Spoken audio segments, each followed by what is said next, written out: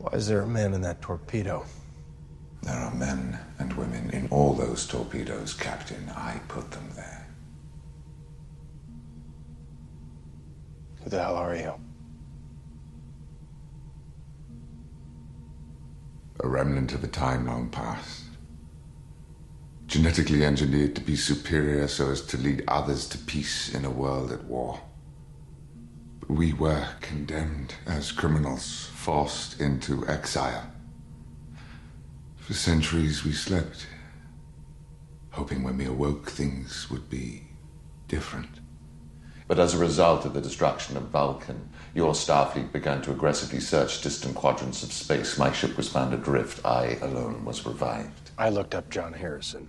Until a year ago, he didn't exist. John Harrison was a fiction created the moment I was awoken by your Admiral Marcus to help him advance his cause. A smokescreen to conceal my true identity.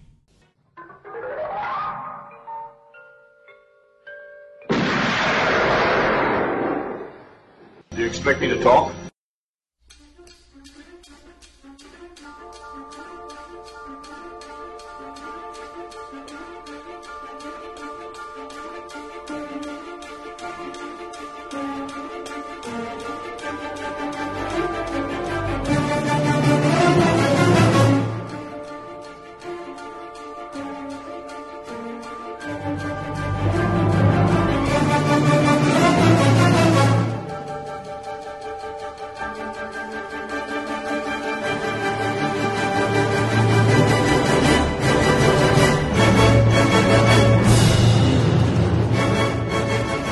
And welcome to episode 56 of Do You Expect Us to Talk? I'm your host Becca, and joined with me as always are Chris and Dave and special guest Charlie from Films on Wax. How are you? Films on Wax? Are you sure? No. Yes, there's been a bit of a change. Has there? Can you tell us, Charlie? Yeah, we are officially now called Movie Drone. Oh, Movie Drone, it's official now, is it? As of today. As of a few minutes ago, to be fair. Yeah. All right. I remember that name from a while ago. I was going to say, wasn't that like something that was on BBC Two at one point? Yeah, Movie Drone. Movie Drone. Yeah, it's a play on words. Yeah, oh, right, sorry. Yeah. If you read my blog post, I basically explain it in there where the whole name came from and why. Anyway, joined by Charlie from Movie Drone. Yeah, because the Terminator and shit. Which means his first viewing of the Terminator was exactly the same time and evening as mine. Wow, And so, how about that? Sadly cut. Yeah. Fun fact, folks. That's about the only time tonight we'll be saying that's fun fact. Yeah, this is Why, we've got no this fun is going to be facts absolute today? monster of an episode because this is probably one of the most controversial films in the reboot series, if not in the Trek series as a whole. Is it controversial, though? Like... No, it's shit. I think a lot of the fans were sort of like, "What? What are you doing?" Yeah, they didn't. They sort of reviled it in the droves. I'm sure listeners are like really surprised that Dave feels this way about it. He kept it rather quiet until now. I'm sorry I kept my powder dry. I'll be more open in future, folks. So listeners, we're guaranteed at least a Dave rant and a Charlie rant, which I'm looking forward to listening to. Yeah, to be fair, I've just been on Twitter talking about how it's a film for dumb cunts. So I'm not convinced I've totally taken our listener base with us. Anyway. So apologies to anyone who actually enjoyed the film. But Dave now officially... 86% of critics, Chris. But Dave officially now thinks you're a cunt. Bafflingly high Rotten Tomatoes score. Yeah, but that's the weird thing, though, because like everyone loved it when it came out. It was one of the odd things where I think they were just a bit blind to the obvious glaring flaws that the film had.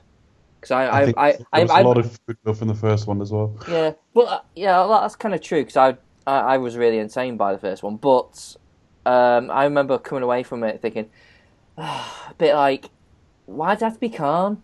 Wasn't that was a bit shit? On the bit where like Spock shouts Khan and stuff like that, that was a bit crap, wasn't it? And people were like, yeah, but great, Benedict, he's great, isn't he? He's really good. I'm like, yeah, but that's not actually the character that he's supposed to be playing, though, is it? kind of not what Not Khan quite. is. And yeah, and I was just felt like, no, okay, Ruined fine. it, Chris. We were going to reveal that halfway through. Spoiler Oh, alert. sorry. Becca, tell us about who's in this fucking masterpiece. It's Christoph Waltz in it playing Blofeld. Oh, sorry. Did I just ruin that? No. No. Spoiler alert. He's Franz Harrison. Franz Harrison.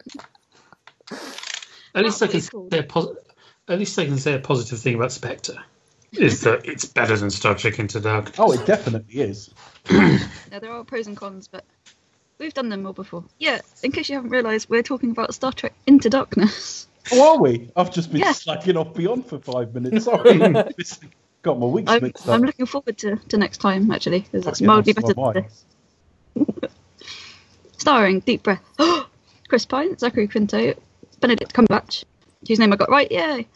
Zoe Saldana, Alice Eve, John Cho, Anton Yelchin, Simon Pegg, Carl Urban, Noel Clark, and Peter Weller, if you can spot him. With a score by Michael Giacchino, script by Roberto Orci, Alex Kurtzman, and David Lindelof, whose name I probably got wrong. Directed by J.J. Abrams, and released in 2013. What? Who does Deep Breath play? Deep Breath is played by me Deep going, Breath, he plays Keenzer, doesn't he? Deep Roy.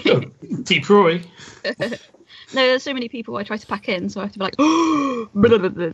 Yeah, I know. Anyway, That's a subscriber-only exclusive. Like a packing in Deep Roy. yeah, so, yeah, well, I suppose, okay, so imagine you're kind of it's summer 2013, you're going into this movie. What do you think, what would your, pre-existing feelings be surrounding this film? Well, I enjoyed it going in. I did have reservations even from that. My main reservations was like... What, you'd booked your tickets?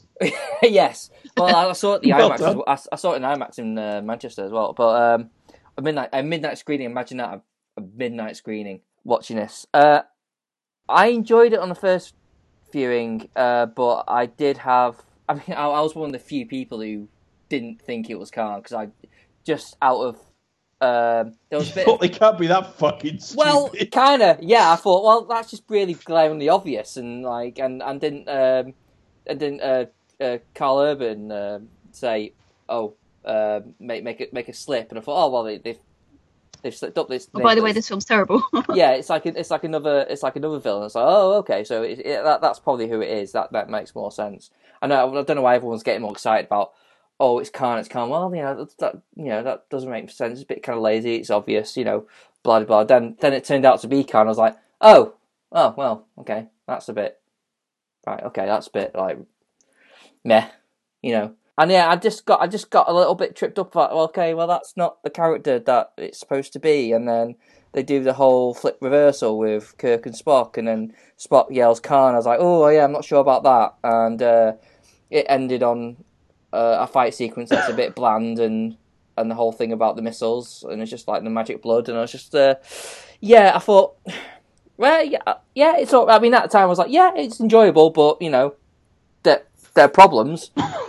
And now I've come to watch the series, and I've discussed the Trek films with Dave and Charlie and Rebecca, of course, and now and now it's just like, well, this is just a fucking Star Trek film at all, really. So all you're left with is just a very fast-paced sci-fi action film that has no resemblance to Star Trek, makes really, really dumb plot decisions, and I can understand completely why Star Trek fans will absolutely fucking love this film. But on the plus side, I kind of enjoy it, but kind of. Yeah. I can never say it's a good film, but I'd say it's. You have certain caveats. It's enjoyable enough. It moves at a fast enough pace that you just kind of go like, what was that? Move on next. It kind of just moves fast enough to kind of not care. But when you analyse it, when you stop and look around, it's a bit okay. This is a bit stupid, but I'm sure Dave and Charlie will clarify their stupidness. I think we should have Becca next before we descend into hell. I don't know. I'm kind of similar camp to Chris, I guess. I mean, going in, Chris I is saw this pretty film. camp. Yeah, you know what I mean. Same kind of, Unfortunately, I didn't see it in IMAX. I didn't see it in Manchester. At the print didn't- works, probably. That would have been nice. It's one of the cinemas I'd like to get to, but that's beside the point. I've been there. Yeah, me too. Yeah, that's you're all three you're of not us. missing much. If you've been to London, if you've been to like the BMI in London, it's like, you know, The I BMI. must do it. the BMI. Sorry, The body mass index in London. yeah, The Get there, BFI. like, Yeah, in the fact, you are yes. in IMAX. yes. No, maybe that's something, a goal for the new year, perhaps. We'll have a go. But anyway, where was I? No, yeah, obviously going into this film, it's obviously before I'd seen things like sort of Space Seed, Wrath of Khan, any of that. And I was like, oh, okay, yeah, I'm quite hyped for the new this. Obviously, I'm a fan of Sherlock and Cumberbatch. Thought, okay, let's give this a go. I remember sort of liking it when I sort of, emerged blinking from the cinema. I'm thinking, oh yeah, it was quite good. And I kind of got that there was a lot of fan sort of hatred, well, not hatred, but it is hatred basically. Yeah, hatred. Yeah, pretty much. I don't like using it because it's quite strong, but yeah, there's a lot of vitriol directed towards this film. And I was kind of like, okay, well, I can appreciate why, kind of, even though I'd not seen the films. But obviously now having seen that, I can, wasn't not being like a Trek fan as much as you are, Dave and Charlie. But having seen it and knowing the history behind it, I can understand why people really hate this movie. We were talking before we started recording about how I say I like things by saying it's a good action film. I'm going to say the same here, even though it's not. I would cut. Yeah, it's watchable. You can have it on in the background, and you haven't got to sort of think too much whilst watching it. I've become a Cumberbatch fan. I'm sorry about that, anybody, but You can kind of say that about anything, though, can't you? You're just like, That's you have it on it, the yeah. background and not really pay yeah, attention like, to someone it. ever dies, yeah, shove it on the background, yeah. Get ready for our review of Derek Jarman's Blue. Great action film. Shove it on in the background, it's all good. Cumberbatch is quite good. I think he is a really good sort of villain. Like Smaug is menacing and terrifying. He chews the scenery, even doesn't he? his voice. And he does. He does ham it right up. But he does a bit of scenery chewing. Om nom nom. That's the positive side of this film. There's some nice cameos which I'll mention in my fun facts. Nimoy's also in this film. That's also something positive. That's about it. another thing I hated as well. We'll get onto that, but I'm really yeah. scraping the barrel at the bottom here. Oh. So, anyways, let's go on to the next level of death into darkness with Dave and Charlie. What do you guys reckon? I think that I went Worst in, film ever. No, not at all. I mean, I went in the first time. It's not even the worst film in this series, but it is the one that angers me most. Because I went in to see this film. We'd waited 4 years for this. You've got like a new young crew. You've rebooted Star Trek and you can go wherever you want. Not only did we wait 4 years while JJ went off and did Super 8 and Orsi and Kurtzman masturbated out a couple of Transformers scripts. You say that, Dave, but masturbation is normally a pleasurable experience. Well, they probably enjoyed it. They got paid for a start. Yeah, I mean, I went in positive, even when I thought it was likely to be calm. I thought, well, let's go and see it for what it is. And the reviews are positive, which either means I've got it completely wrong, or, as I suspect, it's a film that gets worse the more you think about it. And the end result was I came out thinking, well, what a letdown after last time. And the more I thought about it and the more I've watched it over the years, the worse it's got. And I think, and I'm going to argue tonight, and I think I might be joined by at least one of you, in describing it as an objectively bad film. Now, you can enjoy what you enjoy. I mean no offence when I say that, but part of what makes any sort of podcast on films worth listening to is a strength of opinion. My opinion on this is very strong. I think this is objectively a badly written film. And when I was trying to get at why is it so bad? Why does it anger me so much? Because Nemesis isn't very bright, and Insurrection's a bit boring, and Search for Spock has got its pluses, but it looks a bit cheap. And there are films through the series that I just go, well, that's not great either. And to be honest, this is the sort of film that makes me want to be done with Trek, because I'm getting towards the end now, and I'm watching this and just thinking, can we do something else? The reason I think I'm annoyed with it is not that it's dumb. Fast 5 is dumb, but it's really enjoyable, as is Fast 6 for that matter. The problem with this film is it's dumb, but it thinks it's profound.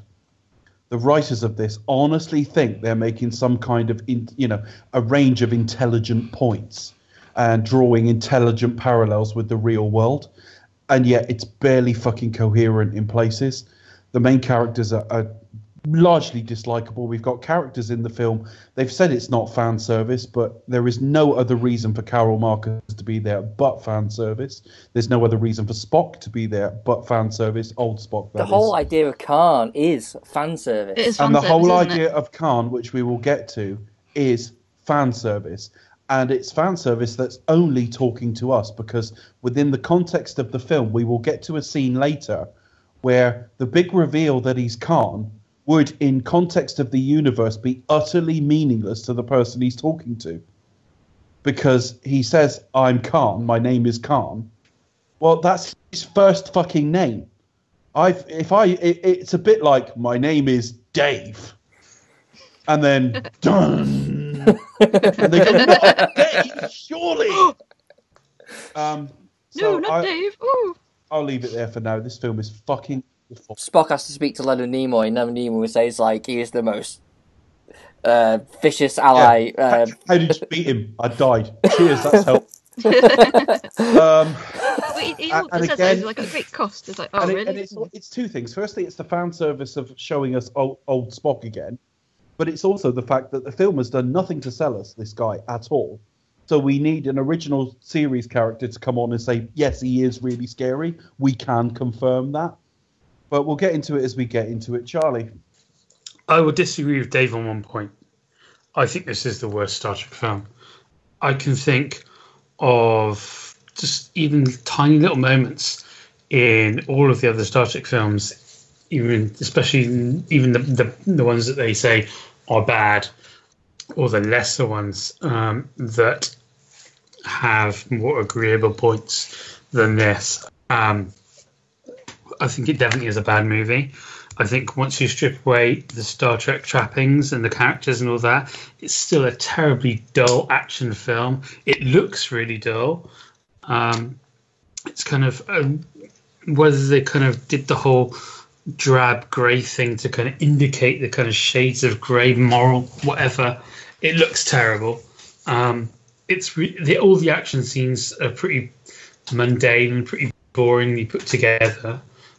And like you said, there's no reason for it to be.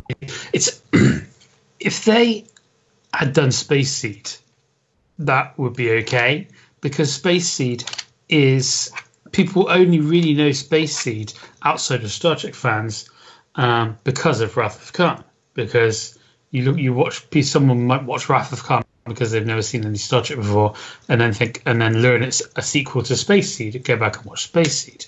So I wouldn't have any problem of them redoing that. It's the fact that they had to do that, and then they had to do Wrath of Khan as well. They had to put it all into one thing and squash it. And because it's completely different to Wrath of Khan in terms of the time period between Space Seed and Wrath of Khan, and the time period here, which is about a day, it robs it of any emotional value, and all of the emotional beats that it tries to pull off and fails miserably are completely based on a previous film. And yeah, it's just we'll go along the way and kind of like you said, the two leads that are incredibly dislikable. A bloke called Khan, who's called Khan, and it's like, okay, well, It might that's as well have really been fucking Imran Khan. well, it's the fact that they do the thing and they make the whole point of it, and kind of it's got the close up and the music. My name is Khan. And it's Dave. and it's like, what? Steve Khan. Who cares? Because again, they're playing on something. They're playing on the existence of another film. But if you take Khan out of it, I don't mean take Khan out of it, but if you take out the history with it, Yeah. what is the point of doing Khan? What is it about Khan? He's a 300-year-old man, and he was a former leader of a large part of the globe. So even if you took out the fact that it's riffing on a previous film, and the fact that they've cast completely the wrong person to ever play a part like this, what is the relevance of him being 300 years old? That's the thing. That's the thing as well. Is that this Khan's whole deal happened years and years and years and years before the Kelvin, before this whole branching thing where this timeline was supposed to go on. But now he's some super weapons designer guy. It's like when went back, he was a prince. He was this great charismatic leader, all this, and now he's designing weapons for RoboCop. But there are interesting ideas there to be discussed if you wanted to, because the world in this era has one government. There is basically a world government. Well, how do you represent such a diverse planet with one government? Well, the only way that's ever been done with large parts of the planet is basically conquering. And so there's different ideologies there to be looked at. And Khan is at once superior to the cast of the original series and inferior because he's far more intelligent, but in some respects he's a savage by comparison. Yeah. And that is fascinating, and there is room for further investigation of that, but this is not being written by people who have the vaguest idea how to do it. So the first Space Thief did that originally with kind of having the kind of the charming savage on the Enterprise and then having Kirk facing him. But none of this is ever like that. He's just immediately presented as this amazing guy who is designing super weapons and the starship called the USS Vengeance. And it's a shit. Which has no fucking logic. I don't care how big his fucking brain is, but you desperately need like the best starship you've ever designed. What should we do? Get that bloke from 1996. He'll sort it out. And then he builds it, and you go, well, basically, you've just built the same thing with a cover over the deflected dish and a bit bigger. Well, thanks then. I think it's very telling that his ship isn't actually, it's not referred to as Botany Bay. They didn't even put that name on it, on his ship at all. I think that's quite telling as well. They think, oh, okay, well, we ticked all the boxes. Yep, got Khan, yep, got Karen Marcus, yep. But they didn't actually call it Botany Bay. It's like, Yeah, Karen Marcus, why is she in there apart from that bikini shot? No fucking point in this film at all. And she's suddenly British. Yeah, what's going on there? I mean, props to Alice Eve, but it's like, well, why is she in this film? Just because. Yeah, and oddly, She's she not in the can do next American accent as well, so there's no reason why she can't just be American in this. Yeah, as well. She is British, though, isn't she? The actress. Yeah, she is British. Yeah, she is. Yeah, she is British. I believe. I think she might be kind of like heart. I think she might be like a national American as well. Like might have like dual passports. I think. Remember, but anyway, yeah. Well, her parents are Trevor Eve and Sharon Moore. Yeah. Oh, really? Yeah. Trevor Eve from Waking the Dead. And Sharon Moore from Shoestring. the Come In for a Shoestring, yeah, Coffee. Shoestring. Oh, God, yeah. Oh, her. Oh, really? Yeah. Oh, bless her. Okay. Giles. We're from- assuming her father's Trevor Eve and not, Not Giles from Buffy. Yeah. Not him from the coffee, the Kenko advert. Oh, yeah, her parents are British, so it's possible. Yeah. Anyway, why is she there? I don't know. Doesn't make no sense. We have to get into the detail. She won the role. Yeah, she That's how she got it. I guess And then she disappears. I guess just no thought was given at all because In anything. Because even if you like, look, you just rebooted the franchise, you've done this whole parallel, different timeline. You could literally go wherever you want, as you can do whatever you like in this new Star Trek universe. Oh no, we'll do Khan again. Okay, fine. Okay, well, if we're gonna do Khan, let's do something. Let's change things around. Okay, so you've got Khan, who's the same character. So what would happen then? He would be. Let's change the way he was discovered, and let's sort of do something interesting in that. Let's possibly make Khan work actual working with Federate, work with the with Kirk and all that. Make him kind of like a relative untrustworthy good guy for the series, and we can sort of build up something interesting and different there. No, just have him as a bad guy. Okay. Great, and it doesn't really make sense. He isn't even fitting as a character that makes sense to what Rafa Khan, what it used to be in Space Seed. It just doesn't make sense. That's what always tripped me up about this film, was the fact that the characters just do not match. The way that Benedict Cumberbatch plays it to what the character actually is not the same guy. It just boggles me. There's no connective tissue to that whatsoever.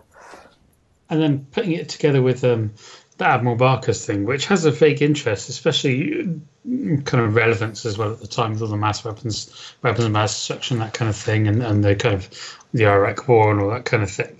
And that whole thing kind of has a vague kind of interest, but it just introduces him as this guy and doesn't really give him any kind of backstory.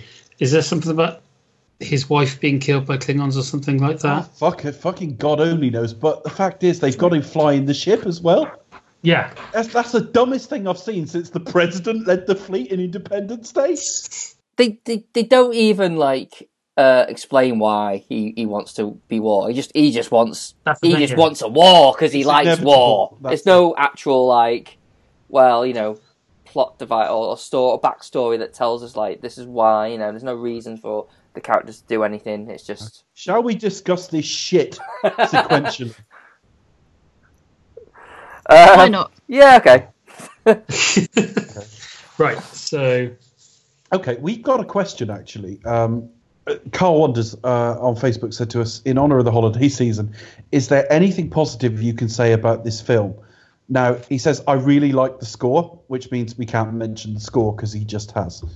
And I even we can mention the score, but not in answer to this question.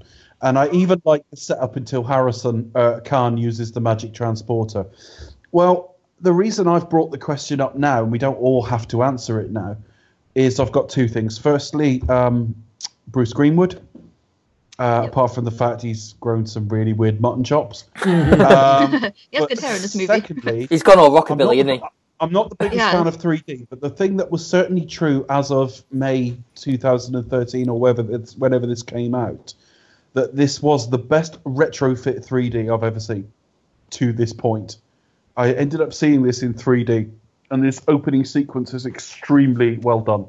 And it was the first time that actually retrofits looked like they could be done as well as natively shot 3D. So that answers the question for me. I think it's very well paced. I mean, it doesn't sort of stop to make you think. It's just as fucking well, really, isn't it? Yeah. I mean, it's an easy watch. I will say, I mean, Benedict Cumberbatch does play a good villain in terms of just a good general sneery villain. The main issue is it's not the character he should be, but there you go. I actually think Chris Pine's actually pretty decent in it. It's just that he's just got given nothing to do. It's what the script provides him with, that shit. It's not necessarily his performance, and I think despite that, they've really doubled down on Kirk being a wanker in this film. They really have. I mean, they make him a bit of a womanizer in the last one, so this time he's got to be having threesomes and shit. Just we start with this sort of sequence on a planet, and it is exactly. On the one hand, I like that they address it, but it's telling us exactly what we knew 4 years before. Kirk is not ready to be a fucking captain. So they've got this really stupid sequence where he's immediately breaking this prime directive. He's pissed this primitive race off in their holy place, and we start off with this very Raiders-like chase sequence. That's the whole thing. That it's kind of, I don't know, what did you steal? I don't know. They were all bowing to it. It's like, really? What is wrong with this person? And we're supposed to what? How are we supposed to think of this person as they've just stolen? Yeah, he's a lad, isn't he? So what is it? I mean, we get the main thing that gets me is why the fuck is the Enterprise underwater? But I mean, I guess that he stole it because they needed a distraction so they can fly into the volcano. Oh yeah. I reckon that was the whole purpose of it. So he took something that was important that they knew they'd chase after it, and then that's why he leaves it and then jumps off into the sea. But the whole notion that Enterprise being underwater is okay, we got to be discreet. It's well, what stopped me just from being in space, just like I've seen in every other Star Trek film? That was one of the big question marks that everyone had when we saw the trailer, and we saw the Enterprise was underwater. Yeah, and that's kind of one of the big kind of omens. One thing that stuck out to me is later when Pike is remonstrating with Kirk and Spock. You find out that this whole thing was just supposed to be a recon mission, but they decided to go in and save the world. So why is Spock spouting about the Prime Directive now when he agreed to be part of it in the first place by doing this thing? Well, the needs of the many outweigh the needs of the few. Obviously. There it is. But you're right. I mean, you have just completely replicated Roberto Orsi's thought process. Oh, no needs of the many or some shit. Quick, put a line from Brad McCartney. And I mean, when I made my notes, what I did is I put a positive and a negative column. I only managed to get four things in the positive column, but one of those was the weed planet. Kind of cool, the planet they were on, and that kind of the original like bird's eye shot of them and of the planet then going down. That was interesting. And but then it's just head desk stupid. Why is the Enterprise underwater? And when Spock, how did he get there? I'd like to hear a complete list of these points. And the next one is about Spock. When Spock knows the shuttle's gone off and he sees that big wave and he decides that he's about to be killed, he makes the most ridiculous martyr pose ever. Yeah, and you just he should have just done a Jesus Christ pose, shouldn't he? Yeah, because Serenity and shit. Yeah. God, this film's written by imbeciles. Yeah. So they end up saving Spock, saving the planet. What the hell? They won't even notice, even though they've now seen this flying craft. And we go into the credit sequence, which struck me at the time as being like the laying down of a formula, the Bond-style pre-title. Yeah, I did quite like that shot where they draw the picture of it and then it kind of fades out, crossfades to the ship in the same position. That was quite good, and the music was really good. That's one thing I agree with Carl about is the music is good. But I don't think we've got any complaints with that at all. It's an absolute formula, and the only way it's different in Star Trek Beyond is they don't actually have a title. Well, why is this film called Into Darkness, by the way? Like, I don't know. What relevance does it have to anything? Well, I've said that. I'm not sure why Beyond has any reference to anything, but at least it sounds a little bit Star Trek-y. But I suppose for that one, you've got, because it's the 50th anniversary. It's the anniversary movie, isn't it? So I suppose they're going, to somewhere to Beyond, into the. Because they got to touch the darkness and shit to like learn about the positivity and shit and fucking. So it goes straight from them to. It sort of comes to the brink of death. It goes from that. Doctor Who guy. It goes straight to Noel Clark. Whatever he's called. Clark, yeah. He's got a poorly daughter. She's Don't dying. worry, they can cure death. It's all right. Look fine, but you sleep. That movie illness, I like it. Yeah. I'll die of that. It doesn't look too painful. And he offers to save him in return for basically doing him a favour. Yeah. By causing mass murder, essentially. Basically, he ends up becoming a suicide bomber to blow up part of Starfleet in London in return for having his daughter saved by Khan's blood. I'm sure that won't come up again. Here's a quick question though. Like, okay, so Khan's given her blood, she's taken it, it's worked, so he goes, right, well, we'll have to go and do this thing then. So what's to stop him from like actually walking in and going like, sorry, this guy's just outside, he just told me to blow up the place. Can you I think you should like arrest him. Yeah, or send my daughter after him because she's now fucking super. Yeah. Okay, we'll buy into that though. I've seen worse setups for a film. Yeah, and again, the sequence is not bad. The music really helps it. And then you get the Beastie Boys again, while Kirk is having a threesome with two alien ladies. This genuinely offends me in the characterization of this Kirk. I must say, I don't like having obviously seen some, original episodes of the original series, and it's like, well, no, this is. I mean, he was a bit of a sort of like ladies' man, but he wasn't like sort of, I don't know, James Bond kind of style womanizer. 2 or 3 girls on the trot every film. And it's like, really? I don't think Shatner would approve. This Kirk is a moron. He was an absolute stupid moron. and even more. You start to wonder why he even got a captaincy in the first place. Yeah, well, we are about to deal with that. And That's then, obviously the yeah. next thing. He's in Pike's office. Pike's doing his best, Emmerdale farm impression. Mr. Wilkes or whatever. And he's giving him shit. And again, Kirk's behaving like a child at the headmaster's. What have we learned? Never trust the Vulcan. It's like, that's a captain talking, is it? It's really, really pathetic. Yeah, it's like, you told on me, you tattletale. And considering the film, again, tries to build a point that these two are best of friends, and that at the end will be mourning what happens to Kirk, and then Spock will be like, oh yeah, we're such great friends, and he's treating him like that and being a prick. He told the truth. So they bust him back. He gets Spock to leave. He talks to Kirk. Kirk is a really petulant dickhead here, and he ends up being relieved of the captaincy. Now, I wish I'd set a stopwatch going at that point. This could be the shortest demotion of all fucking time. In fact, Charlie started watching it less than 10 minutes before me because we were chatting online. And I think he got the captaincy back on Charlie's version before he'd lost it on mine. Which is just pathetic. The idea of starting a film and taking the Enterprise off Kirk after the second film, by the end of the first film, he's only just got it, just seems a little bit, well, what's the fucking point? What's the point in giving him the captaincy? It's literally just what...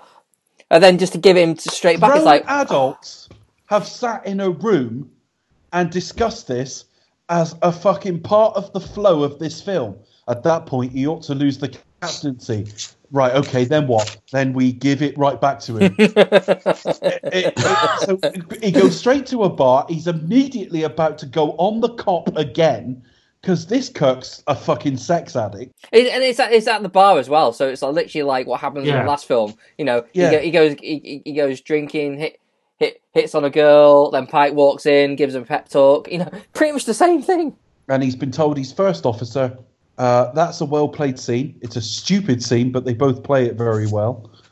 And then they're called back to... but that's a film you'd rather like to see, Dave, isn't it? Pike as captain and... Oh, definitely.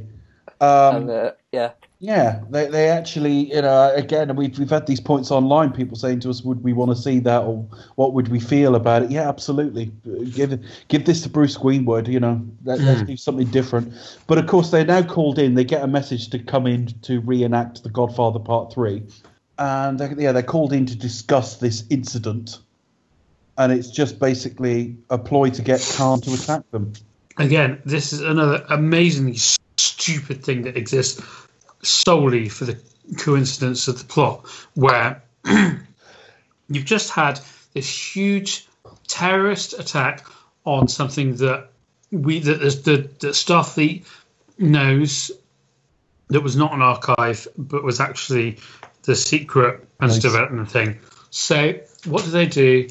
They get everyone that's important in Starfleet, get them in one room with windows, with no visible defense. The other thing is, if I wanted to build did he not have Skype back then? I'm sure back then. Oh yeah, yeah. Sorry. Yeah, sorry. Well, if I was going to build, top secret weapons that I didn't want people to see, I didn't want the blueprints getting out, and when I finished them, I've got to transport them somewhere. Yeah, central London, where this super secret archive is hidden underground. Why couldn't they just go there to a place like that?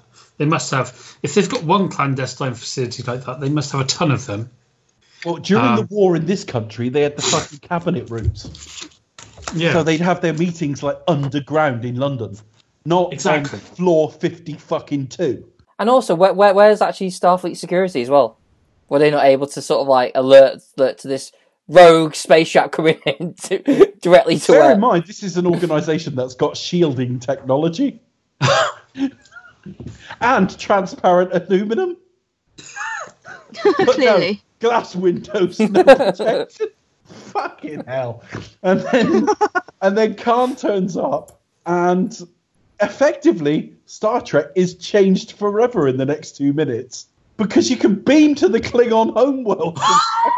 That's another thing, right? If you can beam onto another fucking planet from one planet to another, and you can beam onto a starship that is on like, but what was it called? It goes dead fast. Transwarp. And on warp, you can actually beam onto a. Captain, he's got dead fast beaming. Sorry, the name escaped me. I couldn't remember what it was called. Dead fast factor 10. Yes. I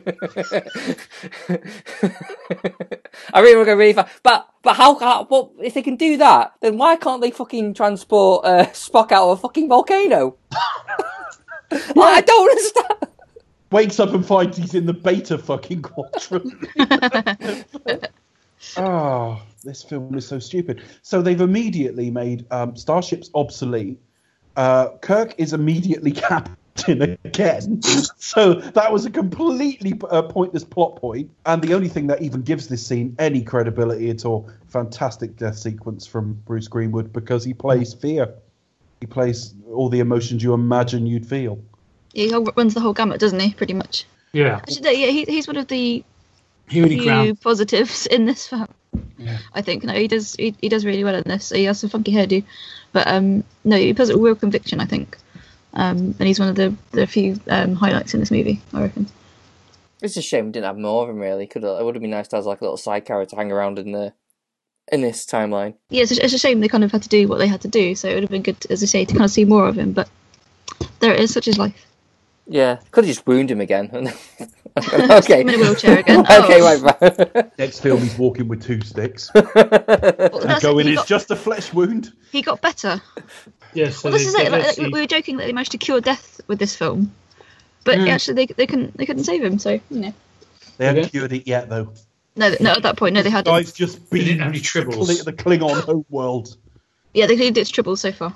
Yeah, and they go to the Admiral Robocop, who's got his special, amazing stealth secret ship on his desk as a model. Yeah, you think someone would go, what's that then? The camera actually focuses on at the end to say, "Ooh, symbolism." Basically a big black Enterprise. That's all it is. Yeah, and then just basically abandon every kind of Starfleet regulation and moral code, so they can go and assassinate. Yeah, and did anyone else hear George W. Bush where they fly off and he's like, let's go get this son of a bitch? Oh yeah. What the fuck are we watching? Oh dear. Yeah, there's a bit of a W going on there, isn't there? I think, but. Well, it's just idiotic. We've been told that they've got to go to Kronos, which is misspelled in this film, but they've got to go there, and they've got to basically assassinate him, and they've got to take possessions of all these like torpedoes to like fire at him or something, which makes no sense. And if you go back and watch Space Seed, I'll get the number slightly wrong, but it's something like there are 84 of them. And when they get them out, only 72 have survived. And the writers of this, who are supposedly such big Star Trek fans, have only remembered the 72. Yeah, maybe they're a bit of a retconning going on. I don't know. But also in this, Uhura can speak Klingon. She doesn't have to look through all the different diaries, different dictionaries. Sorry. No, but I mean, they've She's reading all established the in the last diaries, yeah. film she's a linguist in this timeline. I'm quite happy to give it a pass, but. No. I just think this whole plot has lost me immediately. And as soon as they go to fly onto the sort of Klingon homeworld, they've got it's very, very reminiscent of the scene he later does in The Force Awakens. Well, the whole thing is kind of reminiscent as well of The Empire Strikes Back and the asteroid field, especially when the ship, which coincidentally kind of looks like the Millennium Falcon, has to go sideways to be able to fit in that little space. Yeah, I was just thinking of The Force Awakens where she was flying it around on Jakku. Yeah. One thing that really made me laugh a lot was they spent all this time going, he's on Kronos. Yeah, he's on Kronos. He's on an area of Kronos. It's uninhabited, but he's on Kronos. And then they get there and the title card comes up, Kronos. Yeah. Just in case you're not sure. Yeah, just in case you haven't been paying attention. How you spell Kronos either, but anyway, all right. No, it's Kronos with a Q. Simon Pegg has resigned. Simon Pegg is terrible in this film. But He it's doesn't have like, very much to do. just does look, he? He quits and that's it. but I'm dictated to that I need to know what's in these before we take them aboard. It's not safe not to. You have to. I resign. All right then. It's like, Okay, that was easy. okay, you all need to fucking grow up a bit. I mean, it does show that Scotty is standing by his principles, though. But he only has to not because the this. captain's a bellend. Yeah. I mean, this is just ludicrous. I can't buy the inexperience is one thing, but this is idiocy. Yeah. It's like if they can let Kirk on without having his medical, they could surely, But also, I think the contrivance with Chekhov, I think, because wasn't there some kind of like a running fan joke or like fan theory about why he wasn't in? Obviously, he wasn't into the series when Space Seed came along, and basically in this film, obviously you don't see him interact with Cumberbatch too many times. And it's kind of it's kind of like a running joke, sort of a running fan theory. That's probably the cleverest thing they've ever actually written in the film, then, isn't it? Well, yeah, I don't know. I was kind of doing some researching for the fun facts. That's the only thing I can surmise by that. Think anyway. about what you've just said there, Becca. We've reset this universe so they can do whatever they want, And they still go back and and screw it they've up. gone straight into contrivances to try and get around things that weren't quite consistent the first time round. Exactly, exactly. Also, the bird of prey looks crap. Yeah, I thought it just looked like a big hunk of metal. Just like, okay, well, it's not very From a unimaginative. design standpoint, you think of the original bird of prey, and just all the ships that were kind of designed in Star Trek, and kind of they had a very specific look to them. And this one has a kind of vague shape of a bird of prey, but it just looks like It has wings. a metal hedgehog with wings. No hedgehog. It's poor. This film is shit. What do you think of the Klingons in general, like the design of them? Did you I was like okay. The Klingons are a bit bland, aren't they? I I quite was bland. personally okay with it. I thought that they have been redesigned 2 or 3 times now, And they get a and it completely was new along look the for same this film. lineage. I thought the design wasn't really my problem. I thought that's okay. Is this the first time we've ever seen them like wearing helmets, or obviously we've seen them wearing armor and everything? Their heads and stuff. Yeah. But yeah, I do. They Yes. were cut out of the last one, weren't they? Yeah. Yes, they fell on the cutting room floor. And they did literally reuse those uniforms and stuff that they Oh, made. okay. This one.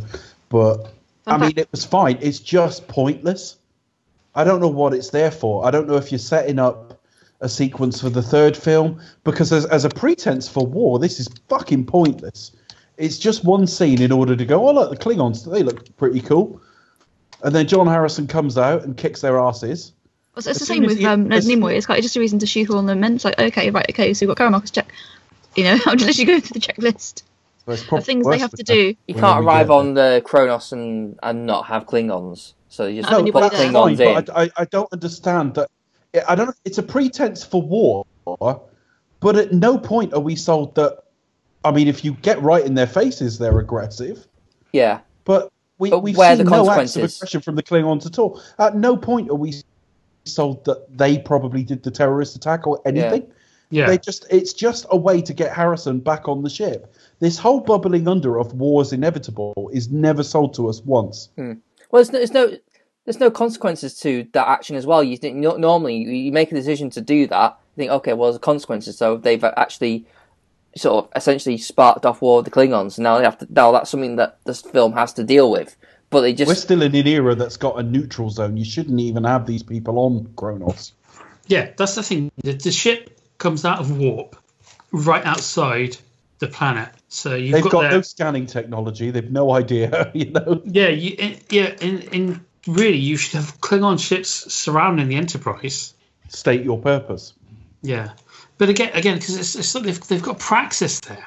Did you notice that they've got Praxis blown up already? Yeah, And way again, too early.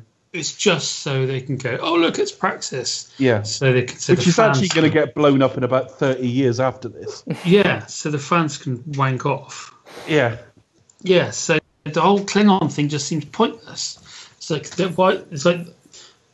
it's given no reason why Marcus wants to start a war, and there's no evidence from the Klingon side that they really care.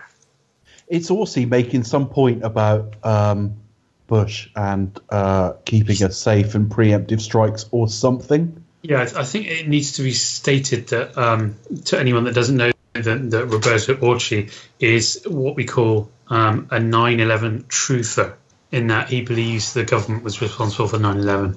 That it was, and basically those in charge will commit any atrocity necessary to advance their own agenda, which is what this film is trying to tell us, and that's what annoys me. It's dumb as shit and thinks it's being really, really profound.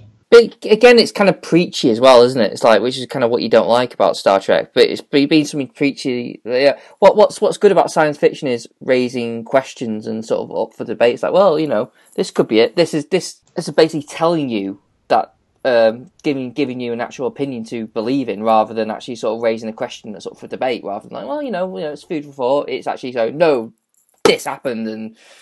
This is what I think, and fuck you, I'm right, kind of opinion. Screw you. Yeah, kind of. Which is kind of, I don't know. It's not really what I think Star Trek is about. It's a bit more like a bit more open. It's like, okay, well, here's some food for thought. Whether you want to take it on or not, it's raising up interesting questions. And there's just no subtlety in any of it. I mean, in a minute where they talk about the missiles, and he says, "How many were there?" And he's told 72, and he pauses and goes, "I surrender." And I'm just thinking that is the most telegraphed behaviour you'll ever see anywhere. It's absolutely ridiculous. But obviously he now knows his family, his people are in those pods. Why has Marcus, it's the idea of I don't know, we'll put give you these special kind of missiles. What's wrong with the missiles we got? I don't know. They're special, and the idea there was. Designed people inside them. They were designed to kill Khan undetected, weren't they? Right. Okay. Sorry, the fact that he's a terrorist. Why would you want to do it undetected? I don't want to give a pretense to any consistency in this film. But... yeah, but it's just the idea of actually putting people in missiles. Just okay, so the idea is just to kill off Khan's crew by using those missiles. Well, why don't you just kill them off? While you have them, and just let Kirk just kill them in the regular missiles. It's like the time we won World War II by firing Goebbels at Hitler. just fucking hell. And then you've got Bones and Carol Marcus, who we now know is Carol Marcus, going down to a planet to open one of these things. That's another worst kept secret about this film. Is obviously John Harrison is Khan. Yeah. And the fact that she's called Carol is just Carol Wallace. Yeah, don't believe that for 1 second. She serves no purpose at all. No. Except to get down to her underwear in one sequence.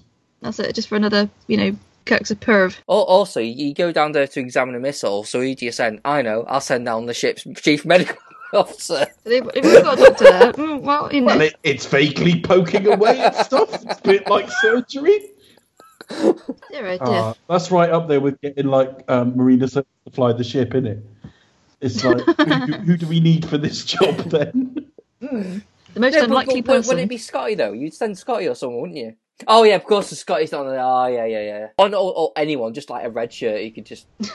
His McCoy caricature is up to 11 in this one. It really is. Yeah. I've never been as fond of him as most. But yeah, that's the Carol Marcus point. And also to put a bit of attention because she's related to Admiral Marcus and she's on the ship. She's on one ship that's about to be fired on a bit later. That's a tenuous link. Yeah. And then we've got Khan, who's still John Harrison. And he's having to explain, and he ends up explaining who he is.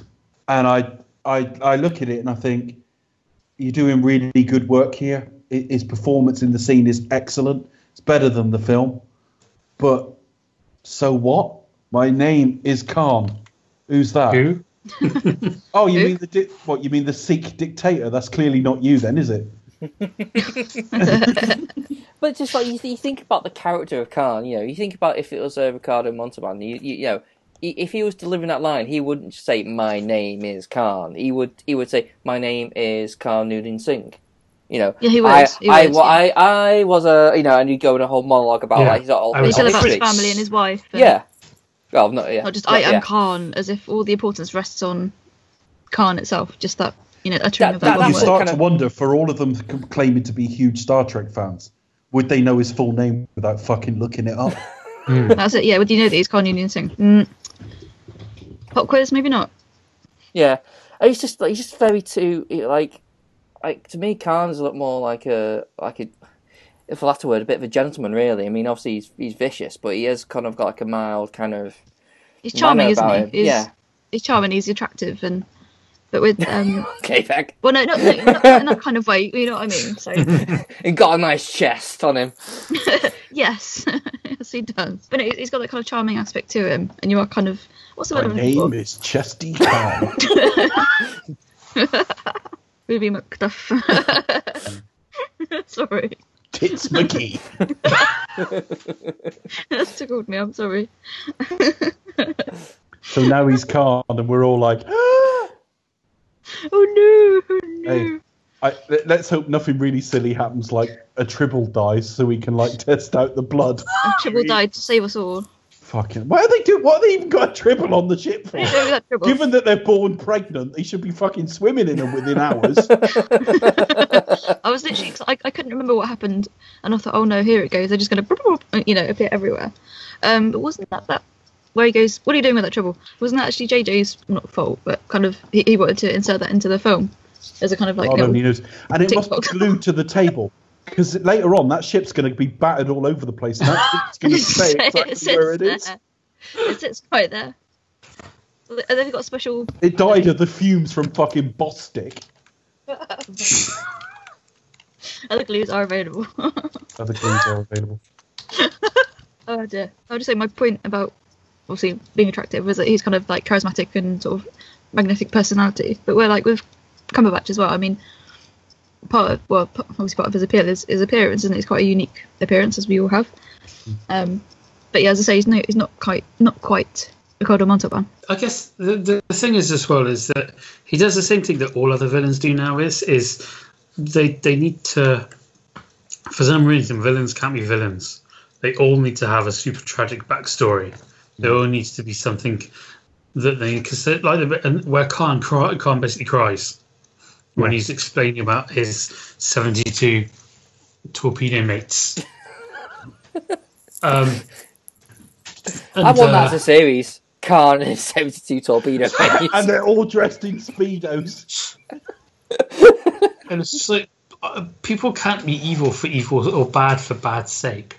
Yeah, power. They can't be greedy and stupid. They always have to have some kind of.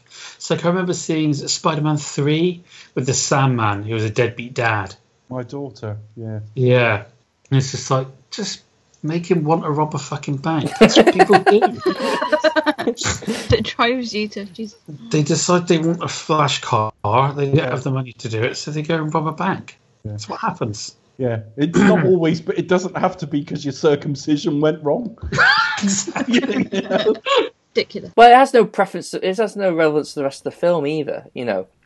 It's just like I am this like angry kind of. It's supposed to be themes because Kirk is furious because Pike was killed and Pike was a father figure to him, and he's meant to be all confused about Admiral Marcus because Marcus was Pike's father figure. And it's all about family and the way that, like, he sees Spock, which for no reason at all, by the way. And that those are the themes that they're trying to draw together and think they've done a really good job with. Did you not see those rich themes, Chris? No. And I've seen it. The theme of of family in an action film. Done better in Fast and Furious. And bear in mind, that's just Vin Diesel saying "a family" for like 2 hours every 3 years. Yeah, but that does a better job, even though it hits you over the head with it. Well, you salt. They have a connection. Yeah, definitely. But this is the second film, and they're all bickering. It's not like you don't really get a chance to even get any attachment to them anyway. So the whole idea of building this as like a big, close, tight-knit group of friends / family. It's like when they go down to Kronos, Chris. They get on the ship, but before they get on that little ship, the fucking Millennium Falcon, it's a bit smaller and less impressive. So we'll call it the Centenary Falcon. Very clever. The Millennium Dustbin. Yeah. Millennium Dustbin, I like that one. He actually says to them on the bridge, he says, "Is it going to be a problem, you two?" And I think, you stood 6 feet away from them on a bridge in front of all their fucking crewmates. Don't say it there, you knob cheese. Then he gets them on the ship, and they bicker. And then Spock goes in, and the thing is, the score to this film is very good, but I don't like it. And the reason I don't like it is, there's nothing wrong with it, but it has to play over such shit, because they're sat on the ship, and you got Spock going on about how he mind melded with Pike, and it taught him all about life and all this bollocks. And you got this plinky plonky score over it, and it's like TV movie of the week again. And it's just like, he wouldn't say any of that. Don't be so stupid. And you know, I'll tell you what it reminds me of. If you go and watch like the second Fantastic Four film, the Jessica Alba fucking abortion, the world is about end, and we're supposed to care that her special day's being ruined because of her wedding. And it's like, well, priorities. You've got this supposed weapon of mass destruction, and she's going, doesn't express his feelings, and we're supposed to give a shit. I don't care. Get priorities straight. Plus, you're dating somebody who sort of doesn't really do that. So, after what happens after Khan's revealed himself? Yeah. And he tells Admiral And everyone Marcus, goes shock horror. And Marcus says, hand him over, and they say no. Yeah, basically they've engineered them to sort of... They've engineered the ship not to work just on the edge of the neutral zone. Yeah. And by the way, Scotty's managed to sort of just sneak on board undetected. Just, somehow. Even though it's a big, massive secret.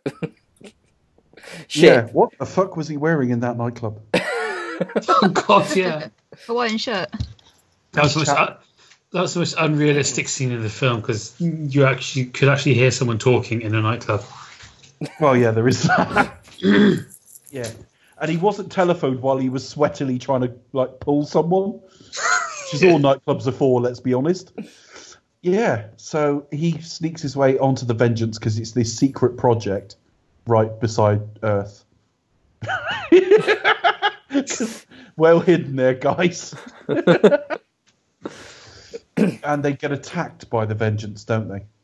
Yeah. Knocked out of warp. This is tremendously exciting. Yeah, don't they Kirk does a whole I'm just going to beam Khan aboard now, and then go to warp.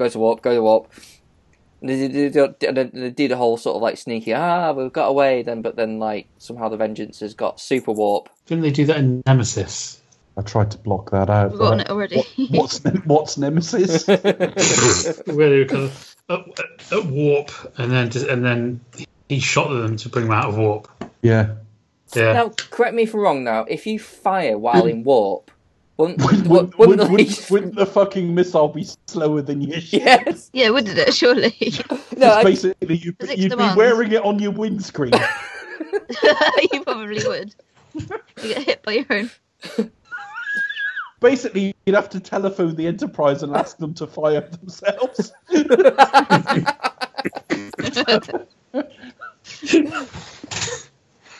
But do they have things in space? Yeah. And that's a setup for another stupid fucking action sequence. Oh. They do the fly across to it, which they try and imbue with all this tension. It's quite tense, of course. None.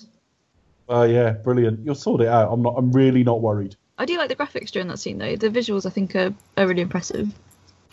I thought oh no, this is going to look really sort of computer gamey, but no, it doesn't.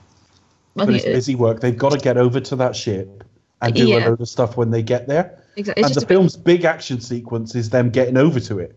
Sure. That's like if at the end of Nemesis we'd had 15 minutes of Data fucking floating through the air. Yeah. And Khan saves him, so we keep being told the odds are ridiculous and all the rest of it, but at no point is it selling any danger. You got Superman there; they'll be fine. Is this the bit when he phones Nimoy? He phones Nimoy while they're on the way, doesn't he? Yeah. And he says, did you ever encounter someone called Khan? He says, I'm not going to interfere with your timeline. I've got to get this off. It really does upset me, where it's kind of like, okay, we're not going to interfere with the timeline. You know, these at the beginning of the film, there's tribal people. You can't interfere with their timeline, and they do it anyway. Oh, it just really pisses me off. I'm sorry, but it just got me so upset. Said, I'm not telling you any of this. That being said, I'm going to tell you anyway. Here's what it says. Well, what you do is you go into the chamber and you kick things repeatedly. I mean, what use would he be? What did you do? Well, I died. Oh, we had this Genesis thing. What's Genesis? Too complicated to explain, and actually not particularly fucking relevant here. Fly into a nebula. What you do is you fly into a nebula with the technology to create a planet out of the fucking matter in that nebula. All right, that's helpful. Then what? Then I die, and then you fire me off to the planet, and he gets all like shitty and blows up. There is nothing Spock could have said. What it is telling us it's for people who've never seen The Wrath of Khan. To tell us, yes, we can confirm this guy is really bad and really dangerous, because the film can't do it. Yeah, because the film. So it's got to get a cameo from someone to tell us that, and it may as well be Spock, just for the sheer nostalgia value. Despite the fact they'd handed the baton off in the last film, he is not needed here. It just feels that I always feel like it should look like there should be some sort of da-da-da when he comes on, like some sort of like acknowledging fan service, like. So I think they should have used the track from Happy Days, and he should have gone, "Hey, Mr. S." Fucking big cheer and round of applause. It's pointless. It's there for the sake of being there, and it does bug the crap out of me. And plus, also, just Spock wouldn't act like that as well. It's just the whole thing is just dumb. And when they get over to the Vengeance, it's the funniest Foley work I've ever seen, or heard rather. Every time he fucking punches someone, it sounds like a fucking explosion. I know he punches hard, but you got Benedict Cumberbatch all over the score, all over the soundtrack. It sounds awful. It makes you think, why did he bother saving Kirk? And also, have you seen how small those cargo doors were? Well, it's a new ship. It's a new ship, Chris. It's still tight. Okay. It'll loosen up. It'll be like big fucking shuttle bay doors in time. We've missed stuff out because it's easy to forget. Carol Marcus has been beamed back there by her dad. Which also makes it kind of pointless, because you think she turns up and go, "Oh, I know, I'll be relevant to the plot." No.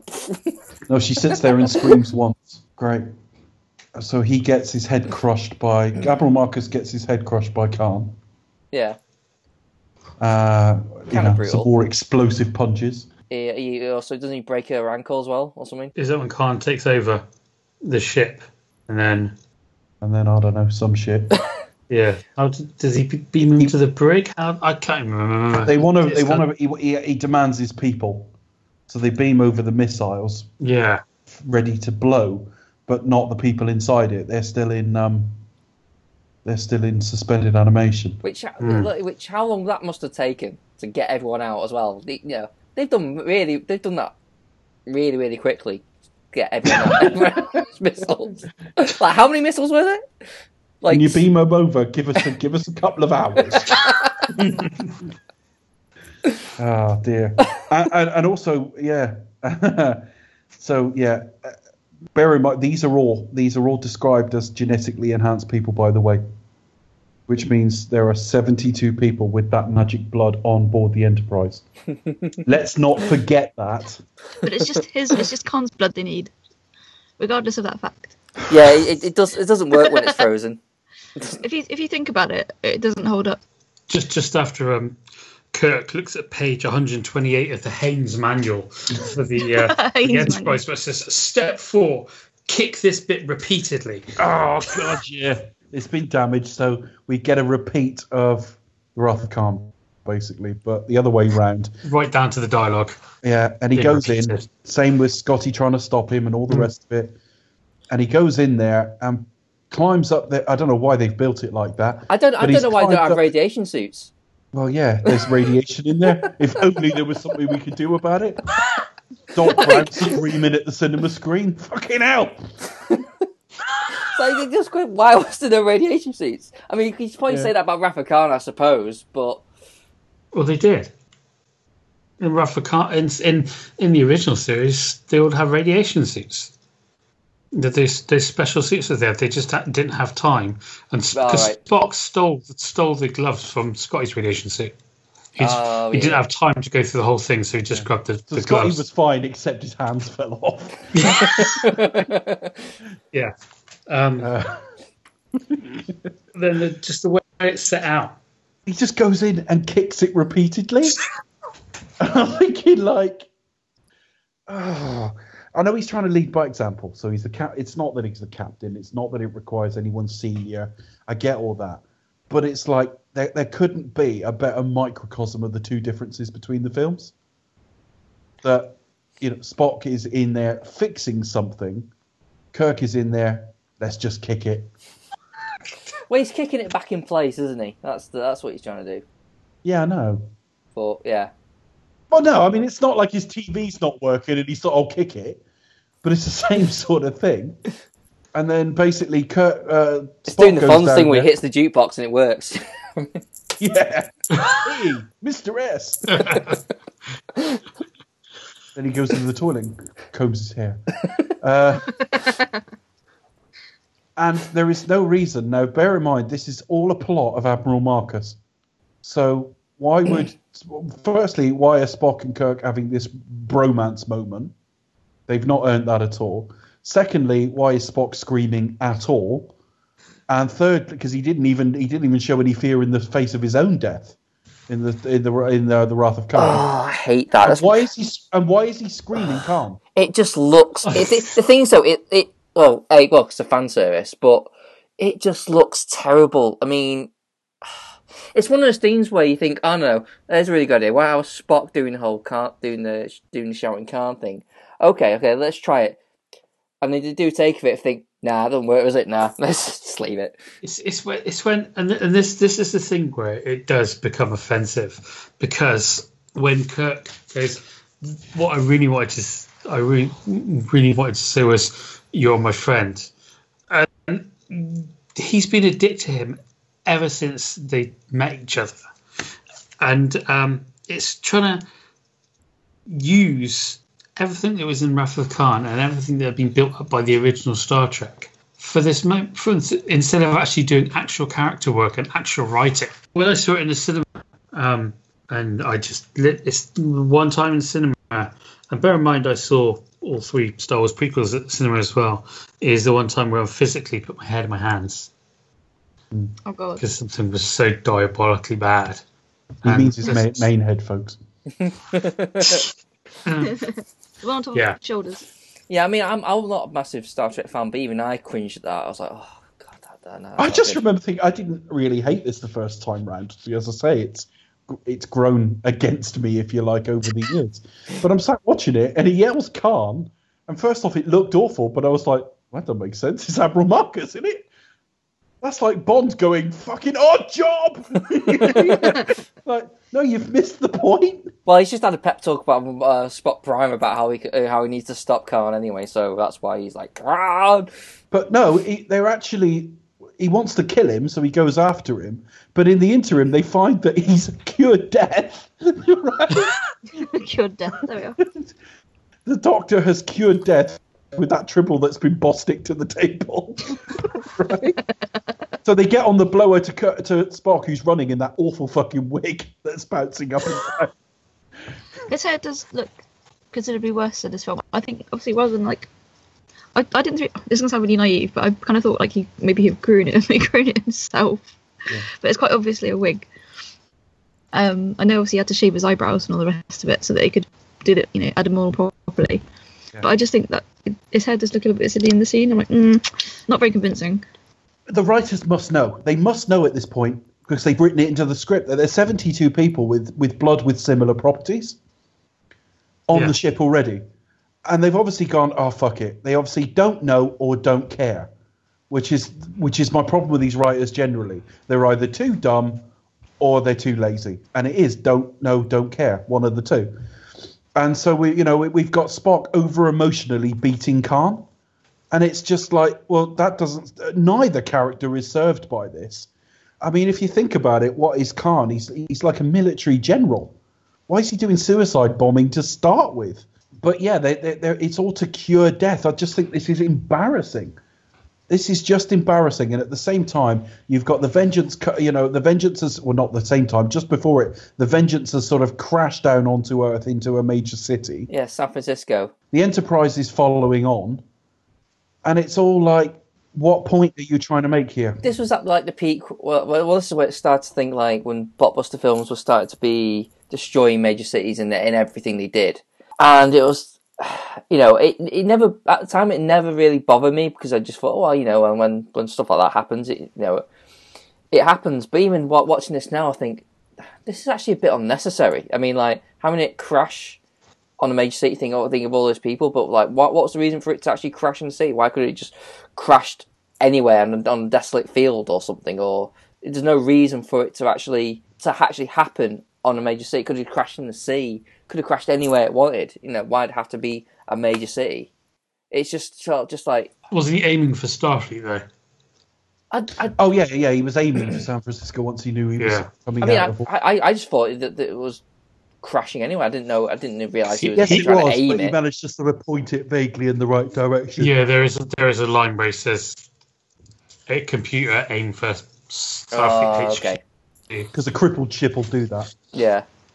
Sorry, I feel like I'm almost defending this. No. You're not, because at the end of the day, it was okay. Fine, that explains what it is, but it doesn't justify the point of why it's there in the first place. It's like okay, great. Why? They wanted a flashy fight, and you beam Uhura down as well, so it's like, all right, so we're supposed to be thinking about their relationship, and she's watching him express emotion. Is that supposed to be serving that plot point as well? He's beating the shit out of Khan, which makes no sense. They could already be working on Kirk on the ship. They've got the blood they need. This is fucking mental. None of it doesn't work. Did you notice the like when they're fighting on that thing, and there's a dialogue saying like, oh, we can't beam them on board because they're moving. Even though they could actually beam on a moving starship, but okay. But they can't beam on board. Like, oh, but can you beam someone on there though? It's like, oh, hang on, how does that work? Well, that makes sense, doesn't it? Yeah. So, well, yeah, it's moving though. Well, yeah, she'll miss and plummet to her death, but I can beat her near it. It's just stupid lines to deal with the fact that none of the plot points are properly supported by what they're doing. And again, it's a really, really boring action sequence. Yeah, I mean, to be honest, I switch off of this as well, this fight sequence. The film's kind of already done by this point. The only good bit in the whole thing is when Michael Giacchino quotes a little bit of the music from Amok Time. Yeah, that's quite a nice little nod. I mean, it's done in a bit of a ham-fisted way, but I think it's a nice nod anyway. Yeah, like I say, there's nothing wrong with the score to this film except what it's scoring. Yeah, that's true. But the problem is, it really hit me on sequences where, like I say, we were supposed to feel something. And the film was doing it ham-fistedly. So this, moving, quote-unquote, music with it just sounded lame. But it wasn't that the music's bad. It just can't transcend really, really bad writing. And, so we end up with Khan's blood being taken, him being put back into suspended animation, Kirk's death being solved. How long did it take? A fortnight. Don't know how that worked. I also hate things like that. When someone actually dies, I want it to actually mean something. I want them to stay dead. When the moment you kind of like to revive someone who's dead, it's they just sort like, it in 10 minutes. Yeah, or less. It just feels very redundant. It just feels like it's like one of those endings where, and it was all a dream. It's like, well, what's the fucking point? I've got. Yeah. It's a real cop out, isn't it? Yeah, that's exactly what it is. It's just a big cop out. It's lazy as well. It wouldn't have been so bad if that triple moving had just given us some hope. Yeah. It still wouldn't be great, but to cop out within 10 minutes like that is ridiculous. You could have built up the third film in a kind of like search the spot way where Kirk is still dead, but there's a chance that he can be revived. Yeah, he's frozen and they're trying to synthesize something. I don't know.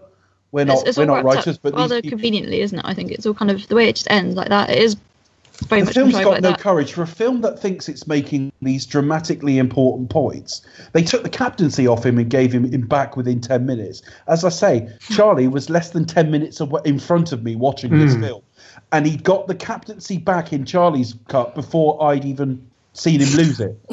And then at the end of the film, he's revived from death within about the same sort of period. That's embarrassing. And that's the thing, when you look at what the effects this has on the franchise now, is that they've cured death. They don't need starships anymore. Yeah, so you've got to ignore this film. You have to ignore this film. And when you look at Beyond, all the themes call back to the first film. They've had to ignore this because it's an embarrassment. I wonder if 10 years' time they'll go back and reboot this film. I hope not. I don't think anyone will. It's It's that the Temple strangest of Barge strange beasts. There are films like this. The Dark Knight Rises is another one where their Rotten Tomatoes score's fairly high, but the critical consensus a few years on was not very good. Yeah. The sheen wears off a little bit along the way. It might be something to do with that. There was a lot of goodwill after the first one as well, and also because Abrams always keeps his films moving, it is quite often afterwards when you think about it.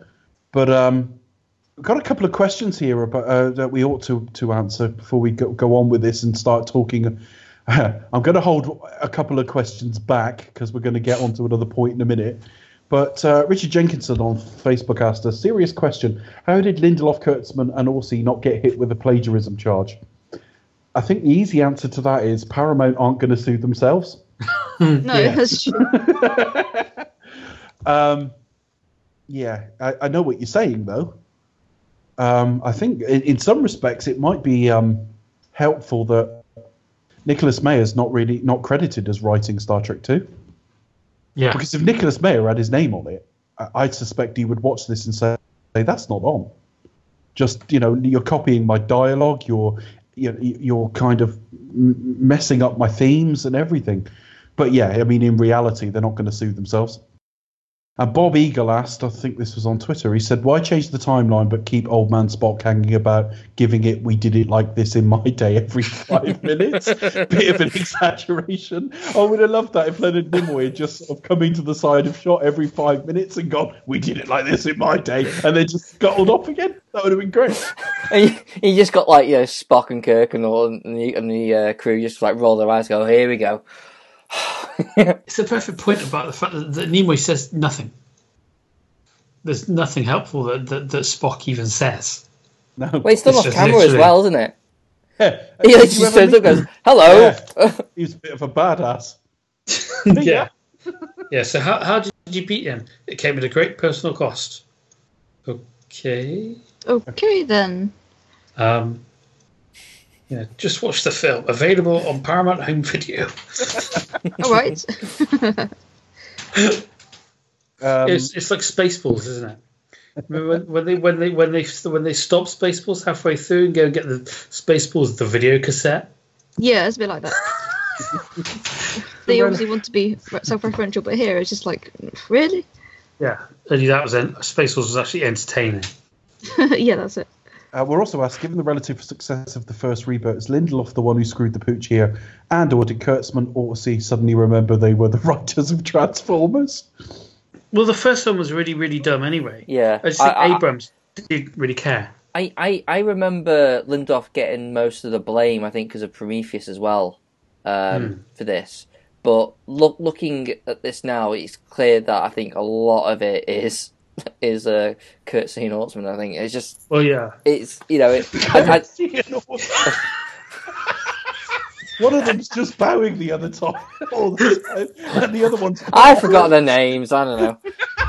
Kurtzman and Ortsman. Oh dear. They didn't even write a part in for Max Nicholson.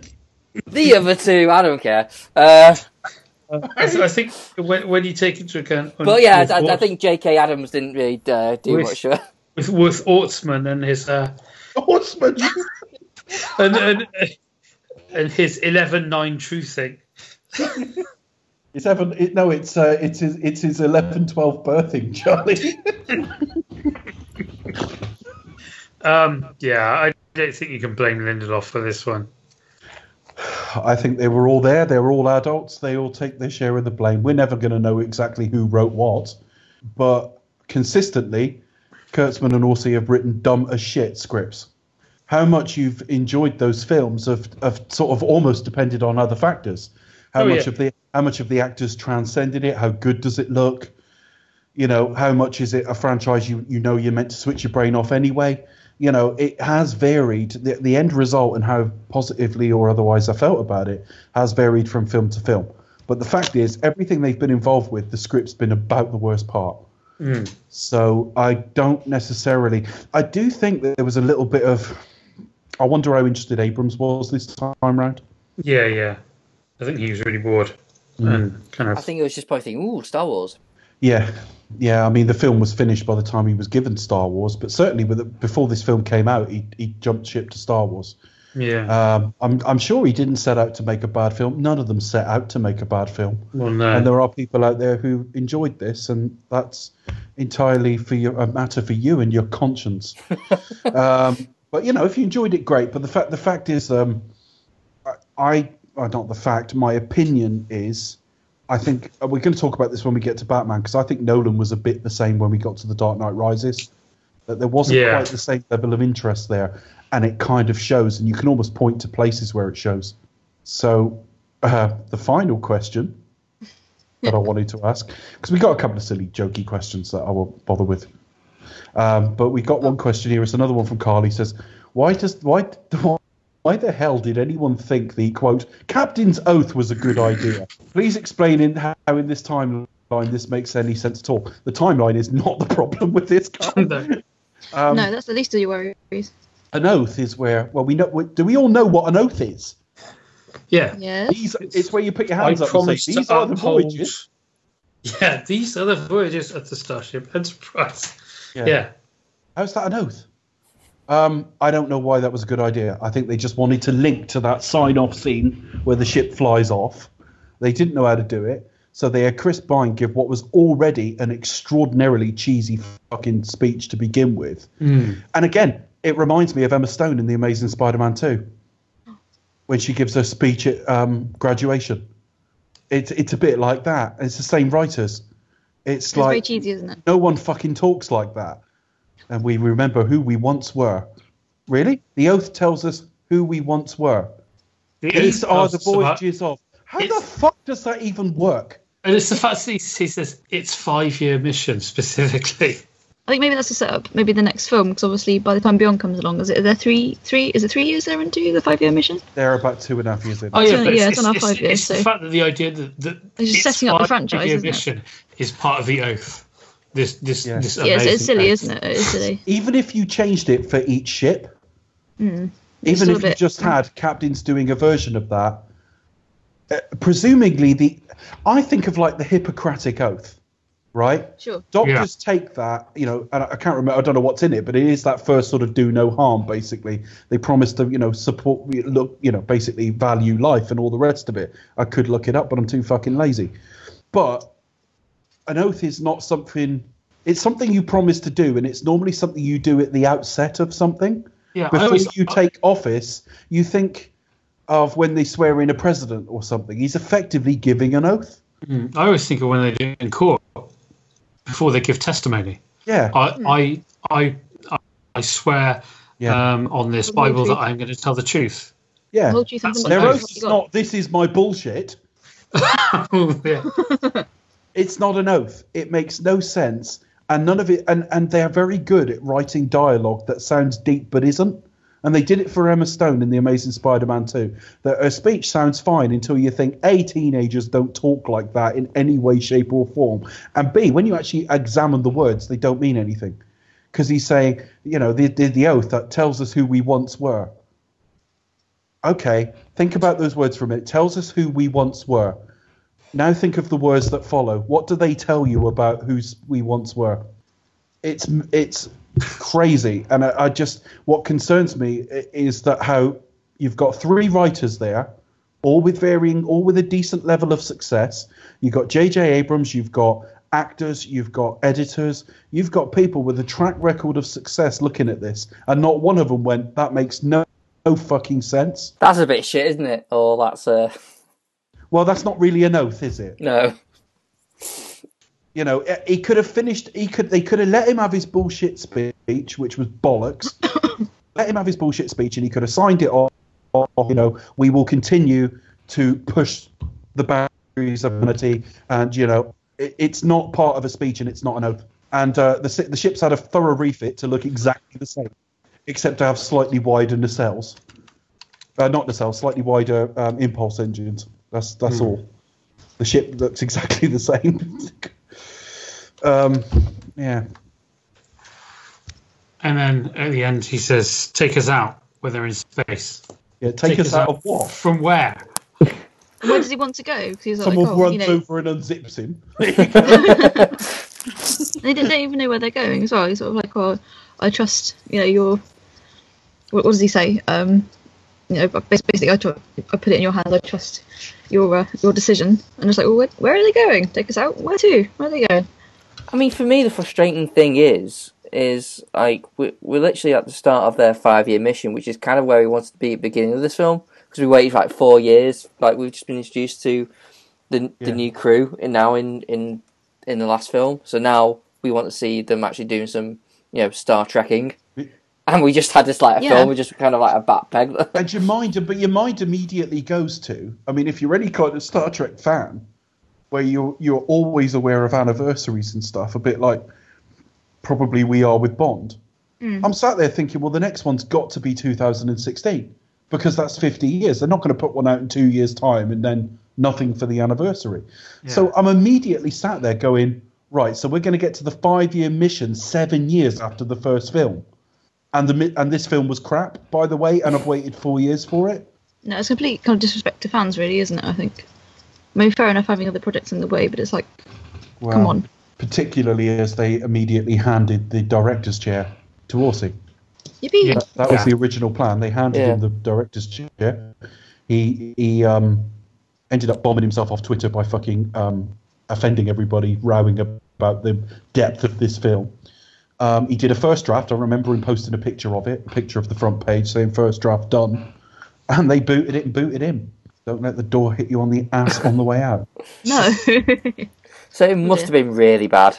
Do you wonder did they ever get revealed what it was about? Well, the original plan, I think, was some sort of Klingon war thing.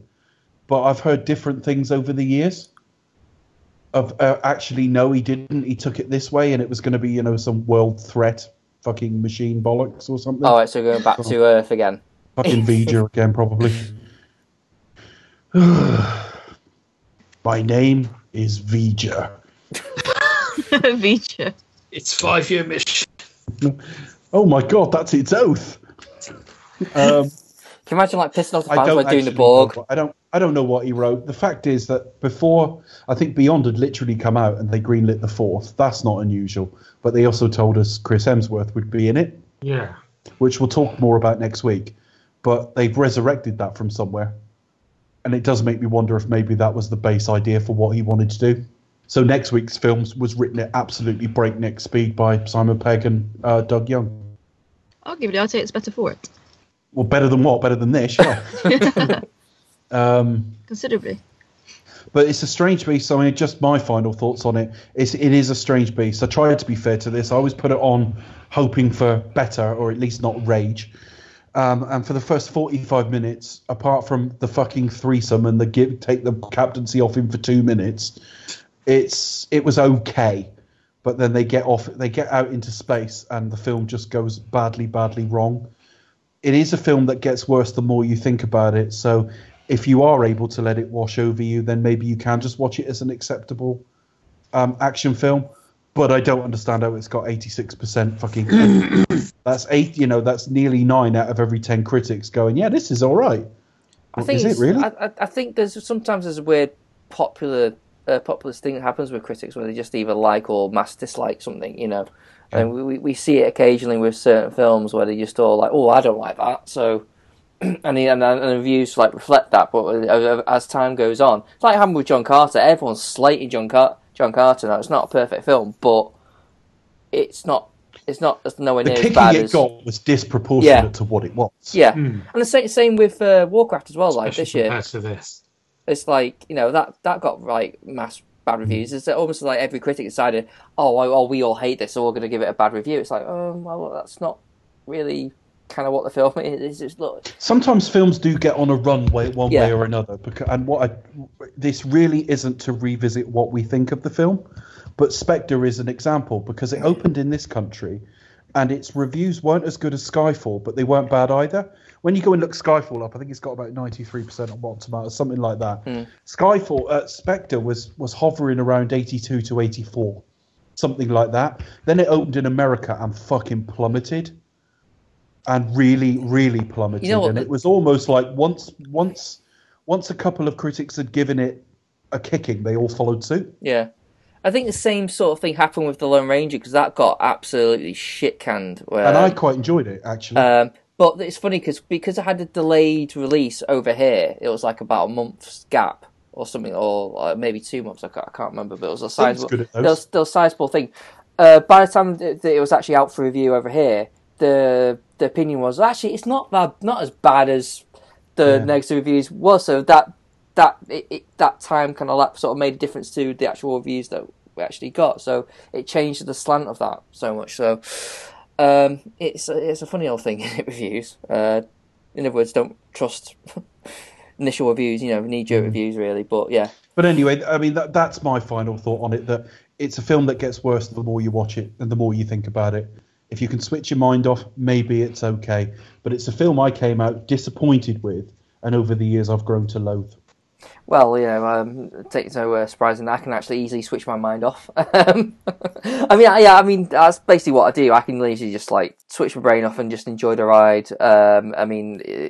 Dave is right in everything he says. The moment you start thinking about this film, it all falls apart, and it doesn't make any sense whatsoever. So you either just turn your brain off at the door and just like, all right, fuck it, have a few beers, just enjoy yourself. You'll just start just ripping the shit out of it, which is equally as fun.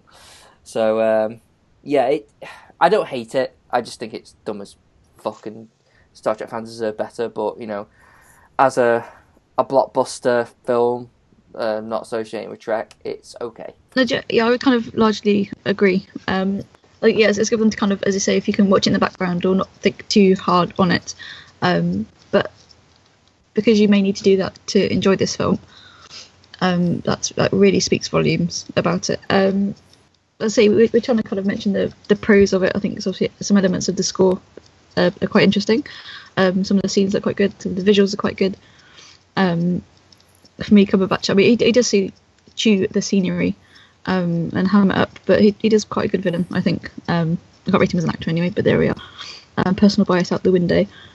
It is quite a big insult to the fans, and also to the Trek series as a whole, which is a very poor show on behalf of the writers, on behalf of the producers who claim to be Trek fans. That's all I have to say. Conversely, here's Charlie's opinion. Right. Yeah, this film is trash. I cannot enjoy it on any level. I tried to watch it just as a kind of action film, just as a sci-fi film, and it's very drab, it's very boring.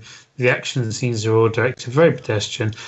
J. Abrams, who is normally, his direction is normally really kind of enthusiastic, and here it just seems like he doesn't give a fuck.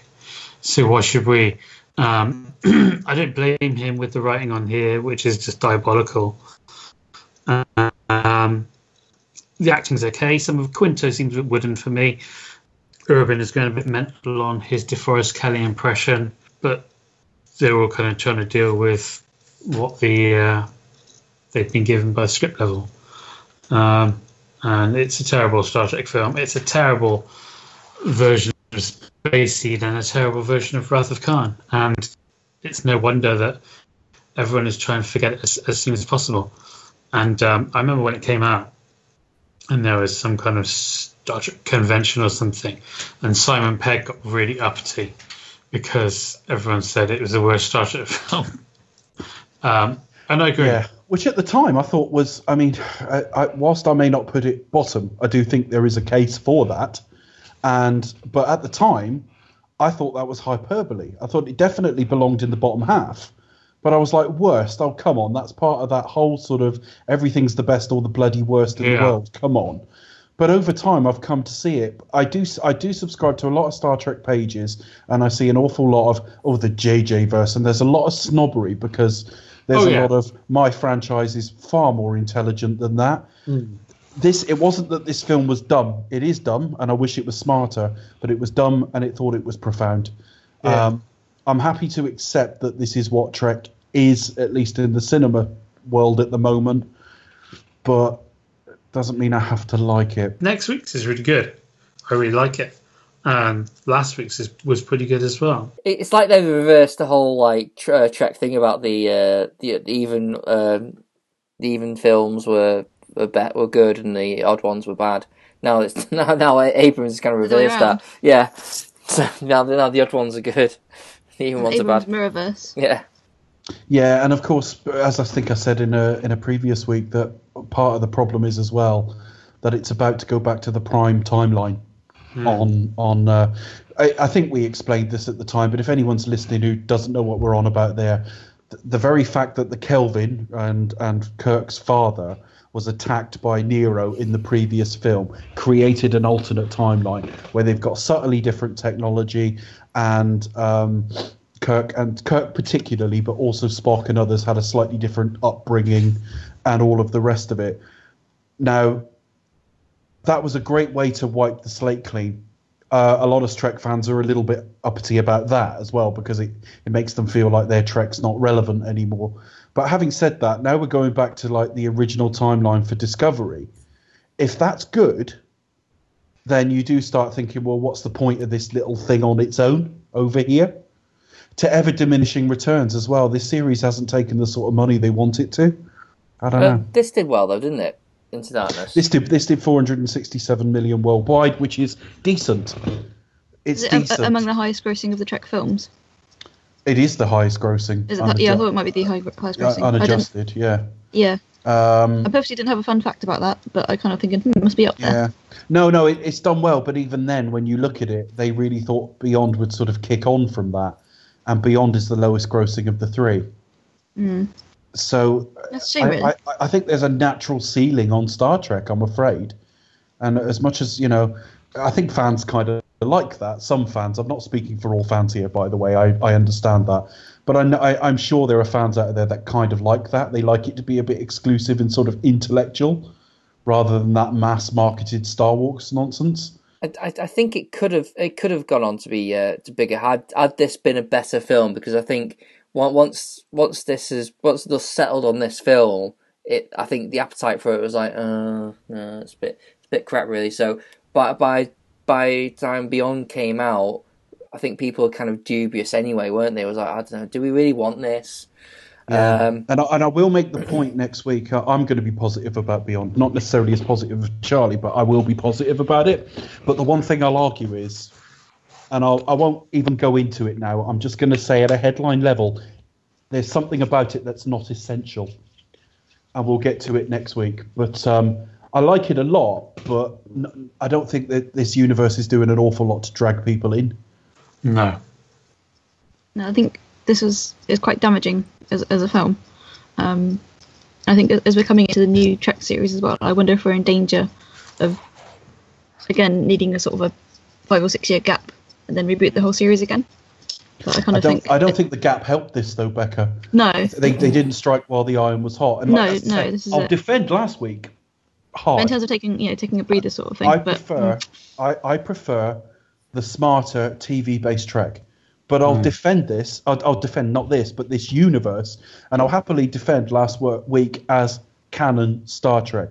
This week, I'm looking at it and thinking, this now really isn't Star Trek. But people say that, I think, almost as a knee-jerk. Because, I've heard people say it about all of this. Or Beyond. It didn't gross very well because it was rubbish and the JJ verse and blah, blah, blah, blah. The fact is, just because it changes or it's not your Star Trek, there's plenty of Star Trek out there that was preachy and a bit stupid. by and large, though, it was superior sci-fi with some thought behind it.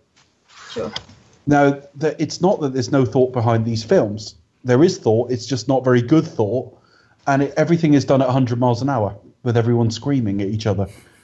And I could do with that being just taken down a notch. But if Discovery works, I don't know if it'll help or hurt this universe. I'm looking forward to it either way. It sounds interesting how it's shaping up at the moment. So It has to be good. It we'll has know to more when work. we get there. Yeah. A film of this sheer quality must have some very interesting facts. Funny you should say that. No, I was trying to find out a couple of facts that were more fun than this film. So you have to I kind of thought just it's more fun than this film. you have to hear me out. Right. No, some fun facts I was able to find out about this film was that, amazingly enough, Benicio del Toro was the first choice to play Khan. Would have been a much better Khan.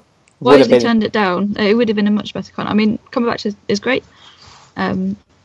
He does do a nice sort of villainous turn, but I think just in terms of his physicality, it would have been more menacing Khan. And okay, I'm not going to say what I was going to say, but anyway, it would have been a better Khan. But no, he was going to down. say something racist, listeners.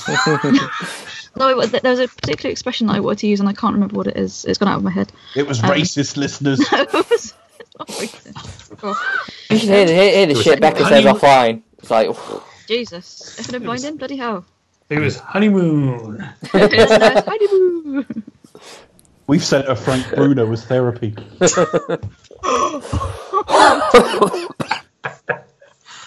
Jesus, that's really bad. Dear.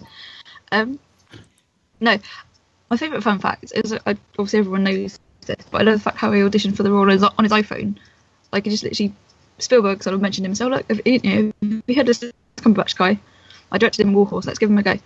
And so he literally goes. I think he's in his mate's kitchen, and he's kind of climbs up this ladder, does his audition on his iPhone, sends it across, and woohoo! So I'm laughing because I'm just imagining them accidentally casting the horse.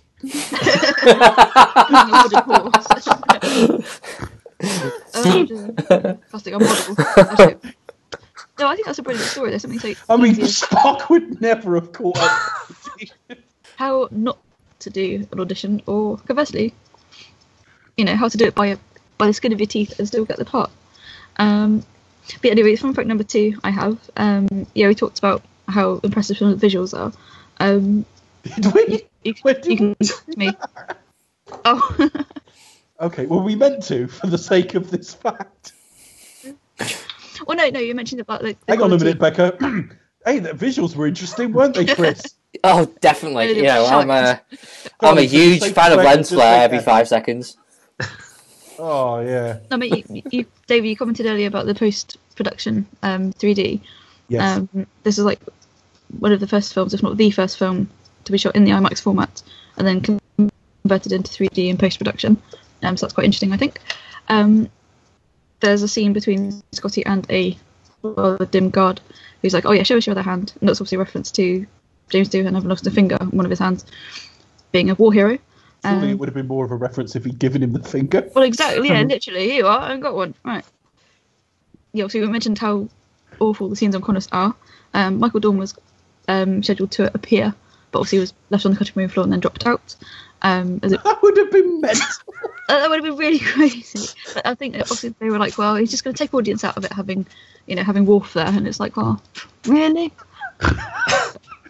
But it's fine when Spock goes, Exactly. I mean, so yeah, but like having actual Lemon Nimoy turn up just like as that doesn't take people out of the film. No, right, okay. Let's say, Yeah. we can't tell you anything, but hang on a minute. But hold on a minute, let me just reveal Let this me just character. explain something to you. That's not even on screen either. So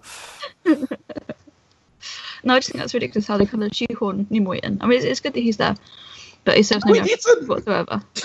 But it's nice to see him. Hello, I loved Leonard Nimoy, but he had no place being here. It's just a new narrative purpose for it. I mean, It's lovely they to see him, handed the but he baton doesn't over need in to the be last there. film, and now they're sort of wrestling over it. No, that's it. So why have him in and then have somebody like Michael Dorn come in that's obviously not off-putting, having both Spot Prime and Worf there. fuck it. Let's just get the Anyway. whole Generations cast back in. Just like Yeah, exactly. And on that It's note, Q. it's cute. So we go, ooh. Cameo by a Borg drone there. Yeah, mentioning other cast members, and my final fun fact is that Christopher Doohan has in this film, you see him next to Simon Pegg, obviously current Scotty, as a transport officer is his credit. So yeah, they're kind of getting other cast members back, but by virtue of there being relatives. So that's my fun facts for Into Darkness. Yeah, this film had no commentary. It had all the making of were sort of just technical things, how they did certain sequences. It's almost like no one wanted to talk about this film. That's quite telling, isn't it? Well, yeah, I mean the extras on the last film were pretty decent. There was a decent commentary. What about Beyond? What do we have for the Blu-ray for Beyond? I've bought it, but I've not actually opened it yet. Let's have a look.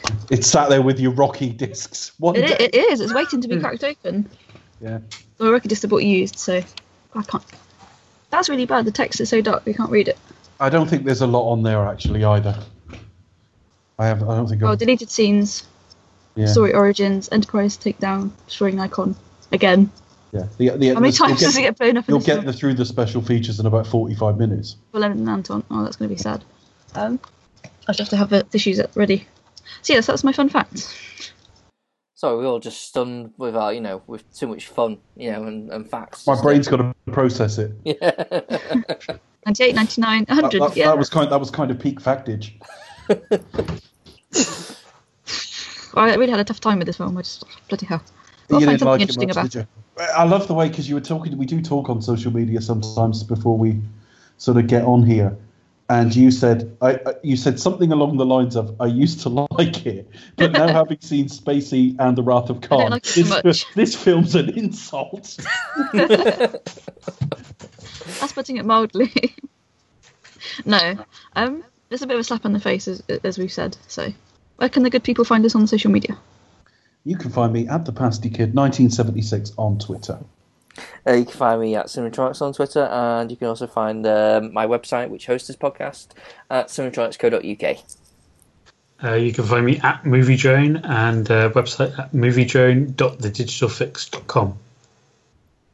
You can find us on Twitter at Expect Us to Talk, or Facebook.com/Expect Us to Talk, YouTube /Do You Expect Us to Talk.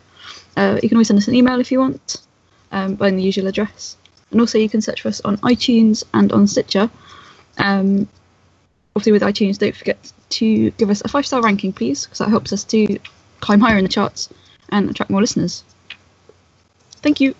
Kiss, kiss. Alright. Yeah. Back and flirting with the listeners there. Okay, fine. We can get more that way, hopefully. I'm only offering a firm handshake, guys. So Valentine's Day is coming, don't you know? Firm hand, anyway. It's like Chris enjoys a 99 occasionally. Charlie's offering a 69. And I just like to watch. He's the dirtiest out of all of us, don't you know? Dave just wants to be loved. Yes. In your best Suggs impression, what's next? Do You Expect Us to Talk will return with Star Trek Beyond